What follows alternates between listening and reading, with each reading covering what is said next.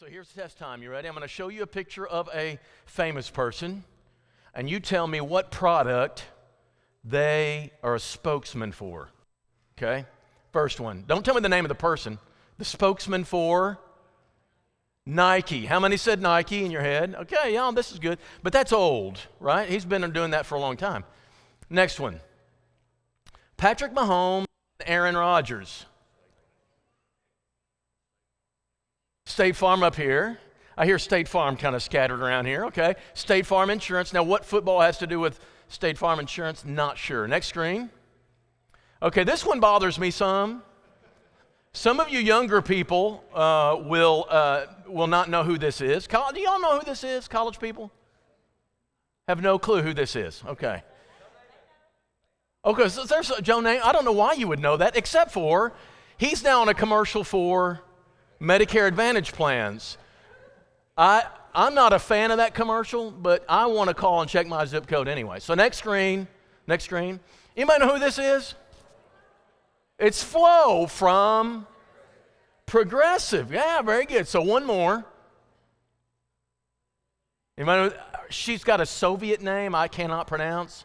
But you know what commercial? AT&T. So either they're really good with their commercials or you live a very boring life and know all this. But it's amazing how powerfully effective sticking somebody on a commercial that we come to know and associating them with a product. You can name it. No matter where you go, you will name these people or at least know exactly what they're advertising. And what we're going to be talking about today is that God does the same thing. This tactic is very effective. People that you come to trust and know, and then you associate them with a product. God did the same thing. I want to try to test your mind in this. When God was trying to get the message of His gospel and His love for humanity out into the world, He picked certain people for it, called apostles. Now, when one of them took his own life and they needed to replace him, we learned what the qualifications for a person to be an apostle was. Anybody remember what they were? Been with Jesus, seen Him, heard Him.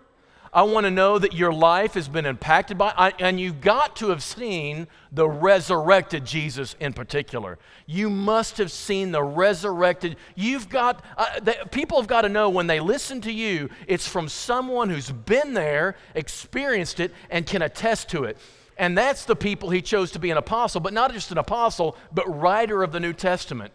Because what God knows is that forever and ever, God's people are going to want to have confidence, to have full awareness. This really happened. Lives are really changed. The gospel really has power, and He doesn't want it built on a flimsy basis of hearsay. Your faith, when built on Scripture, is not hearsay. It is words straight from a witness who saw it, heard it, and their life was changed by it. God does not want you to have to trust in very flimsy evidence. And so He says, I want people who've known it and their lives have been changed by it. And Paul becomes one of these as well. In 1 Timothy chapter 1 that was just read so well a moment ago, it's Paul given this commercial. But it's not a normal commercial. We think of a commercial for the faith as, I'm trying to appeal to you to get this product. And Paul is saying you need to get this gospel and become a Christian. But that's not what's happening here. Now, God does do that. God does use Paul that way. In the book of Acts, He uses him that way a lot. But you know it's a powerful image because what God says is He's there going, I want somebody to be my spokesman, to carry my gospel into a lost world of Gentiles. I want somebody who's a great witness. And what I want is somebody who has a real story of before and after. I want somebody who can bear witness to the power of the gospel in a way that is undeniable for everyone who's seen it. And so God starts watching, Jesus starts watching a man named Saul of Tarsus. He starts watching this guy, and he is impressive. He loves God, but he's totally wrong on what he is believing as the will of God. He's totally wrong and opposed to it. And Paul, in this passage, describes himself in 3 ways. I want you to see it. First of all, he's a blasphemer. This means he uses his mouth to undermine the authority of. Paul is one who blasphemes the truth. While these people are saying the Christian gospel is true, Paul is over here slandering it and saying it's not true in a very violent way, but he doesn't just leave it at words. The second word is he's a persecutor. He takes those words and he actualizes them, and he goes after them. He goes after them to hunt them down. He gets these letters. He kind of gets these tags to go Christian hunting all over the known world, and he becomes a persecutor. But the third word is the worst of all, insolent opponent. That's what the ESV says. You're arrogant, you won't listen to anybody else, and you absolutely go in hatred for people. That's in Romans chapter 1. That's the only other time this word is used. Here's how he illustrates it in Acts 26, the second time he tells the story. He says, I myself was convinced that I ought to do many things in opposing the name of Jesus of Nazareth. I did so in Jerusalem. I not only locked up many of the saints in prison after receiving authority from the chief priests, but when they were put to death, I cast my vote against them.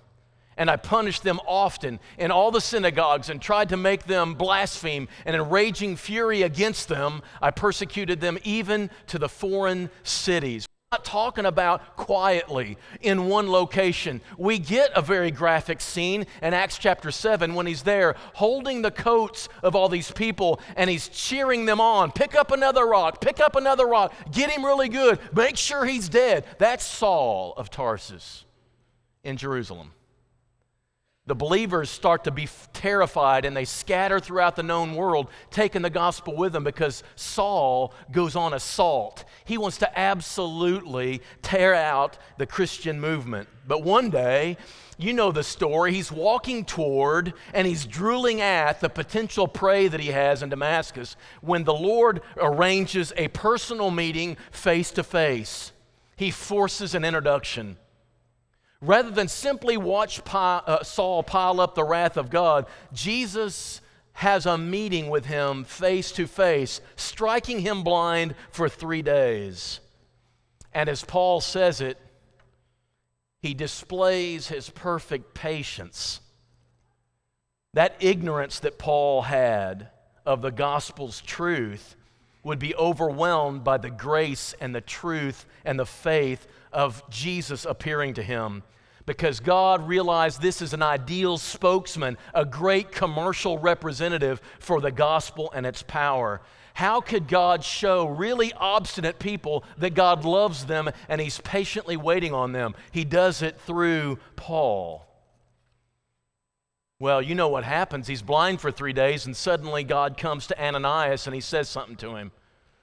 Ananias, I want you to go to Paul. I want you to go to Saul and talk to him. And Ananias says, you know, Lord, I've heard from many, many people about, not just from one, but from every corner of the world. I hear everything about this man, how much evil he's done to you and your saints in Jerusalem. And he's already having authority right now from the chief priest to bind all who call on your name. You know, Lord, I really don't want to do this, Ananias says. I don't like this idea. This is a little creepy to me. And what does God say to him? Go.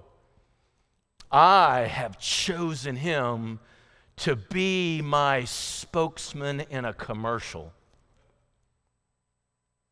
Instrument of mine, chosen by me to carry my name before the Gentiles, kings, and children of Israel.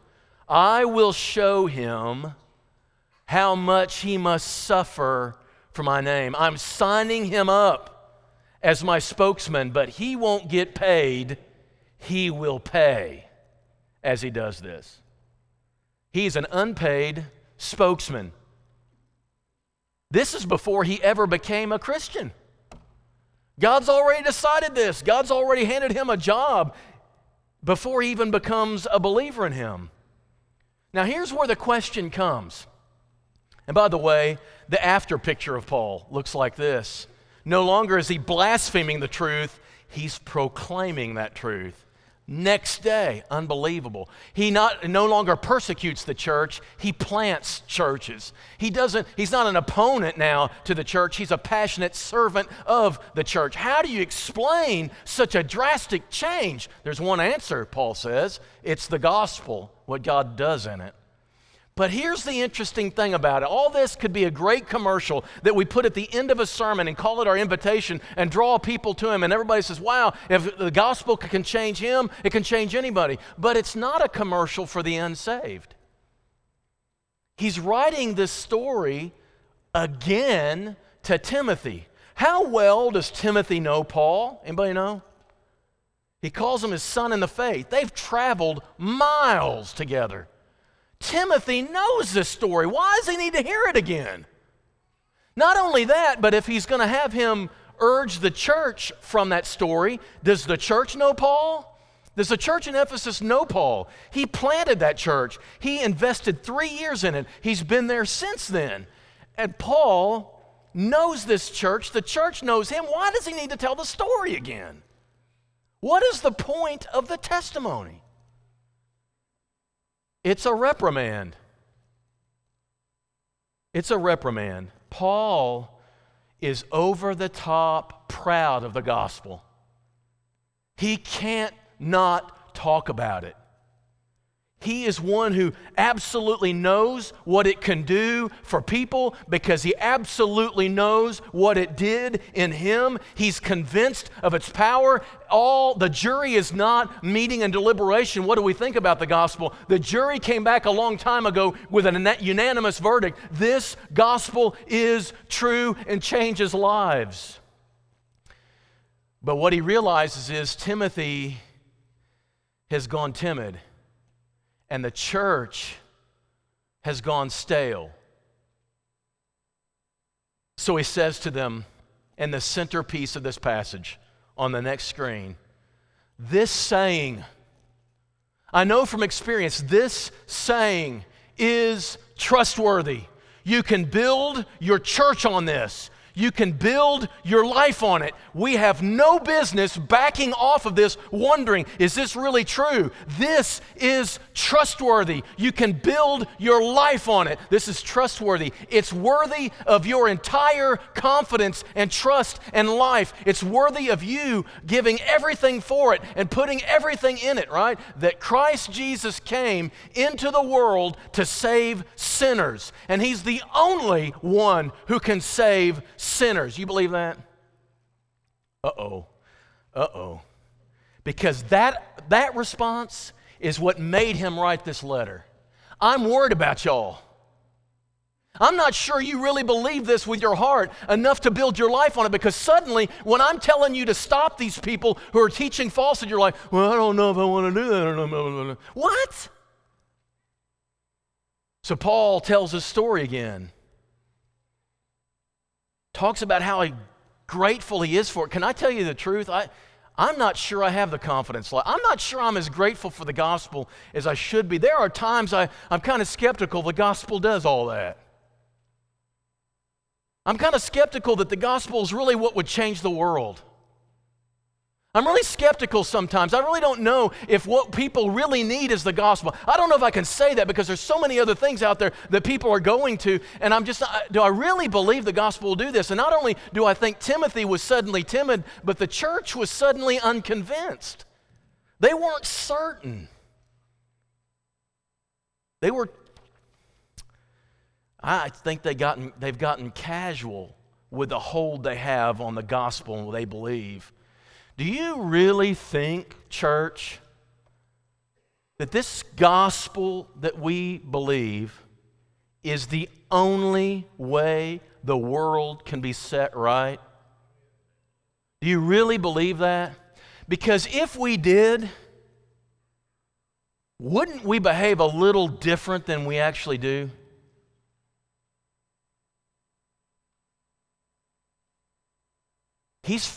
There's a flagging passion. What do you do about this, though? And he's demonstrating what you do about it. What we do about it, a flagging confidence, this sense of a staleness in our trust in the gospel as the one thing that God uses to save the world is to tell our stories. We just told a story a moment ago as we gathered around the table, and that we were led in the story of what Jesus has done for us. It's the centerpiece of everything we're gathered here for, that's for sure. But sometimes, y'all, we need to have our own story. Paul tells his story. I believe the way Paul recounted the story is exactly how it happened. I believe Paul existed, and he's the reason we have much of the New Testament. And I'm proud of Paul, and I believe Paul believed in the gospel that much. But I also think we need to tell our own stories. And it won't always be dramatic like Paul's, but we need to tell them anyway. We need to collect stories. We need to gather as people, and I need to get your story. And as we get into each other's lives, that's what makes this fellowship so important. Listen, when you go away and you start visiting different churches that you don't know who these people are, you'll never see them again, it still has meaning and significance. But can I tell you, what really gives it meaning to come together at Valley View is I know a few more stories than my own. And I get the story, and I believe the gospel means everything to Randy Carlton. I believe he practices his doctor stuff here in a certain way because he believes the gospel. I believe he believes it. And we gather, I draw strength from his story. And I get this from David Sluter too, when he gets up and he leads prayers. And I get this from all of you. I'm looking at Dennis right now, and he's been over at my house to work on AC units enough to get the story of his faithfulness and his family, and I draw strength from that story, and I believe it, and I keep it alive. And we get here on Sunday mornings, and maybe our confidence in the gospel is flagged a little bit during the week, and we get here on Sundays, and one look at some of you, and I believe it again.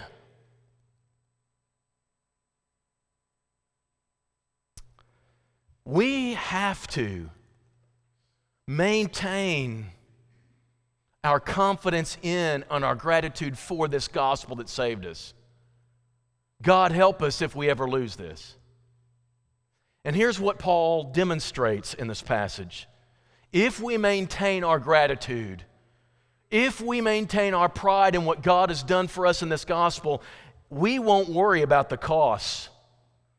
We are going to suffer in this world. Paul knew that Timothy would. Paul had his own experiences. Just look at Paul's body for a minute. Look at the scars. That rock, one of the several that was thrown to him, right, outside Lystra. The whippings that he's got, look at his back. You have got a body on display of the sufferings that could await you if you actually attest to the gospel in your life. And that's not what we're going to face. I know that. But I do know that we will face suffering, and it will cost us something. And the question becomes, and here's the one that I want to say to us. I understand all about Paul and his world, and I get that. But here's what Paul would say. The cost is part of the proof of its worth. And if it doesn't cost you anything, that's how much your faith is worth to you. And you start piling up this evidence. And so here's what we say to our kids. And you all know this is true. You're asking your kids, teenagers in junior high and high school who become Christians, we say to them, I want you to wear Christ in your church, in your school, all day long.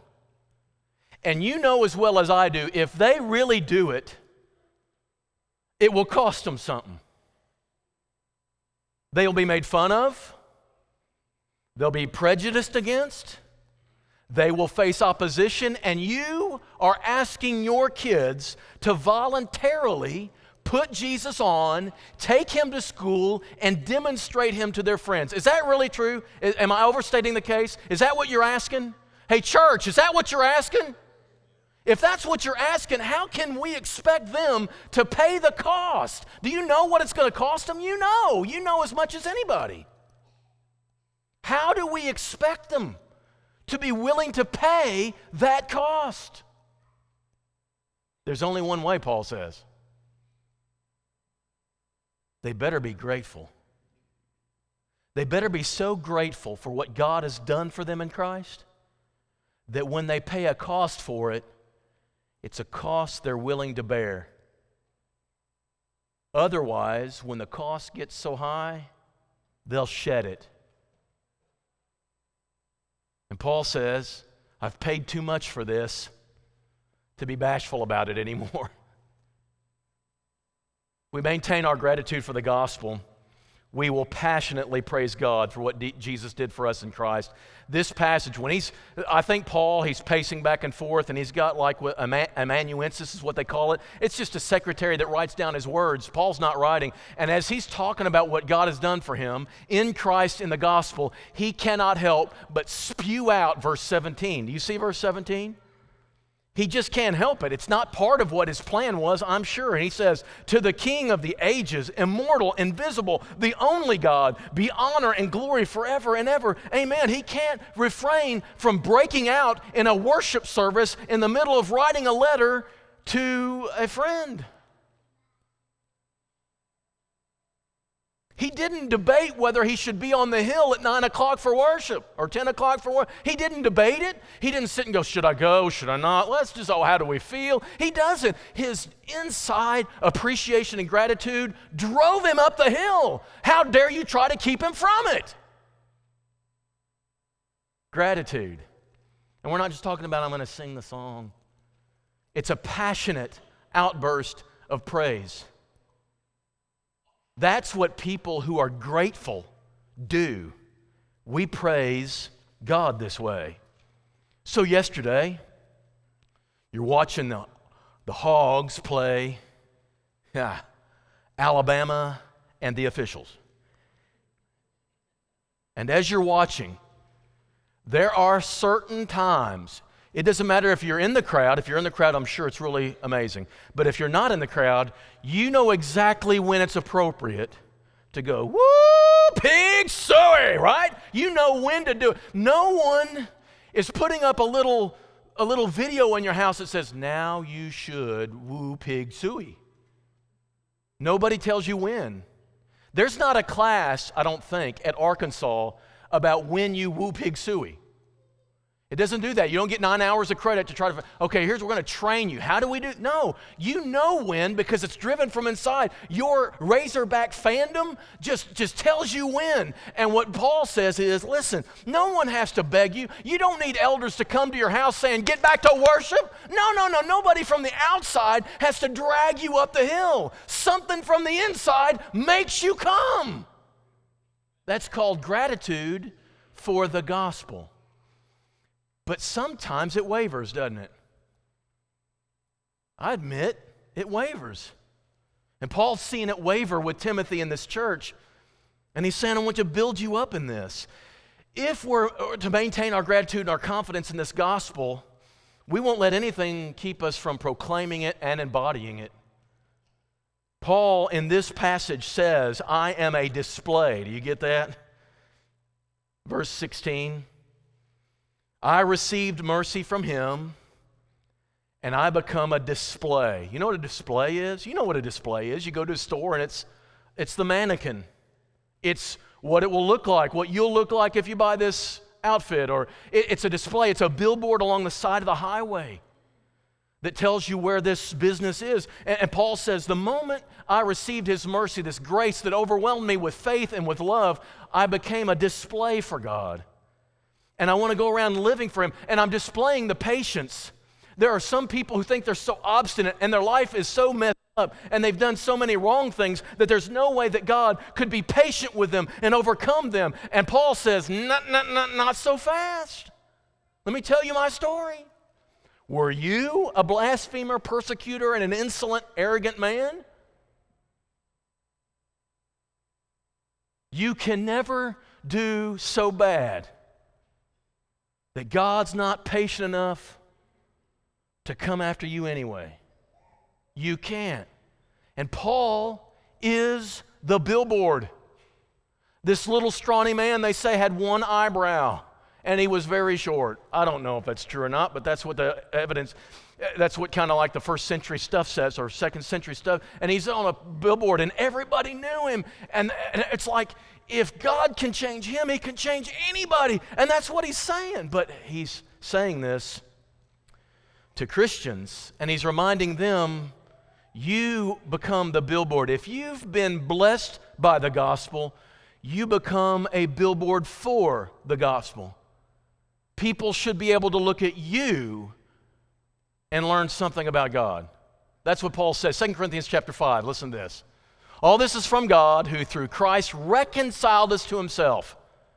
He took care of our sin and gave us the ministry of reconciliation. That is, in Christ, God was reconciling the entire world to himself, not counting their sins against them, and entrusting to us the message of reconciliation. So therefore, we are ambassadors for Christ, God making his appeal through us. Do you know how God appeals to the world to love him and come to him for salvation? He does it through us. We're the billboard. How good is a billboard for you? You won't be able to stop it, because here's the deal. The moment you come out of the waters of baptism, you're on the clock for being a billboard. You're on the clock, and God's using you to reach the world. One more thing, and it's probably the real reason he wrote.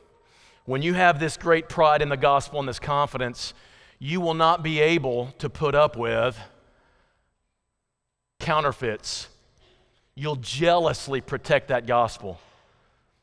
Last week was a really unclear sermon. I'll tell you this. I went back and watched it. It's really unclear. But let me explain what I think Paul is saying here about that first part. There were people teaching stuff in the church that wasn't directly gospel. And Paul says, you've got to stop that, because the only thing that saves is gospel. And if something doesn't save, it doesn't need to be in the church. You don't need to let people teach stuff that's pop psychology. Pop psychology can be helpful, can be supplemental to illustrate the truth, but it cannot replace. A list of rules cannot be preached and replace the gospel. The law cannot replace the gospel. Paul knows this because he says, you know what? I blamelessly kept the law all my life, and I was still lost, and I still needed Jesus. So don't tell me the law saves. And so he says, Timothy, when they start teaching like that, you stand up and stop them. And Timothy's going, where am I going to find the inner strength to stop this? Paul says, in the gospel, love it enough to be jealous when somebody teaches something different. If somebody gets in the podium up here and teaches politics as if somehow we're going to politic ourselves out of our messes in this life, you need to stop them. Politics is not our hope. And you go on Facebook, it's not red or blue or red or whatever color you want, unless it's the red of Jesus. It can't save you. It doesn't belong in the church's teaching. We got to protect jealously the place the gospel holds in our lives. All this because he's proud of it. So grateful we should be for the gospel that you don't let your families become so distracted by other things that the gospel works its way to the back seat. Can't let that happen. Whatever else starts to fill our eyes and our allegiance starts being compromised, out of gratitude for the gospel, you've got to put it back right. The gospel has to be the centerpiece for us. The gospel becomes the backseat to nothing else. What Paul knew was that Timothy had this challenge. How's Timothy going to preach when very few people respond? How's Timothy going to live the Christian life when he's going to be persecuted because of it? How's Timothy going to protect the church when there's so many alternate teachings that want to go on right there in the church? How's he going to do it? And Paul says the only way you're going to do it is have a robust pride in what the gospel's done. That's how you maintain it. The only thing powerful enough to keep the gospel central is for us to be grateful for it and proud of it. And the way we do that is rehearsing the story of Jesus, your own story of what he has done in your life, to itemize all the blessings you've received from it. And then to get to church and to get in each other's lives and figure out what the gospel has done in your life. And I hear what it's done in your life, and I'm amazed anew. And I'm grateful even more deeply because I see what it's done in your life. And as we share these stories, it sinks in deep and we get this pride, and it helps us to hang on to it for dear life. Let me show, as we close, some more pictures. These are pictures of people who, when I see them, I think of the gospel and what Jesus has done. First one. Dot Bird. I appreciated so many of you holding up your arms on Wednesday night saying, I'll pray for her. Somebody said, I held up my hand, but I can't remember who it was. So they texted me and said, what's her name? And I'm so grateful for that because you didn't know her. In a big congregation, we can't know everybody unless you try really hard. Let me tell you, it's worth the time to get to know this lady. Her name is Dot Bird, and she is now out of pain, at least for right now. But let me tell you, you sit across from her and see what all she does. She had this prayer list. She can't write as much anymore, at least at that time, but she had a prayer list, and at the top corner was my name. You better believe that made an impression. But here's what I know about Dot Bird. When I leave from talking to her, I'm grateful for the gospel. It's amazing the impact. When I see her, I think Jesus. Next one. When I see this family,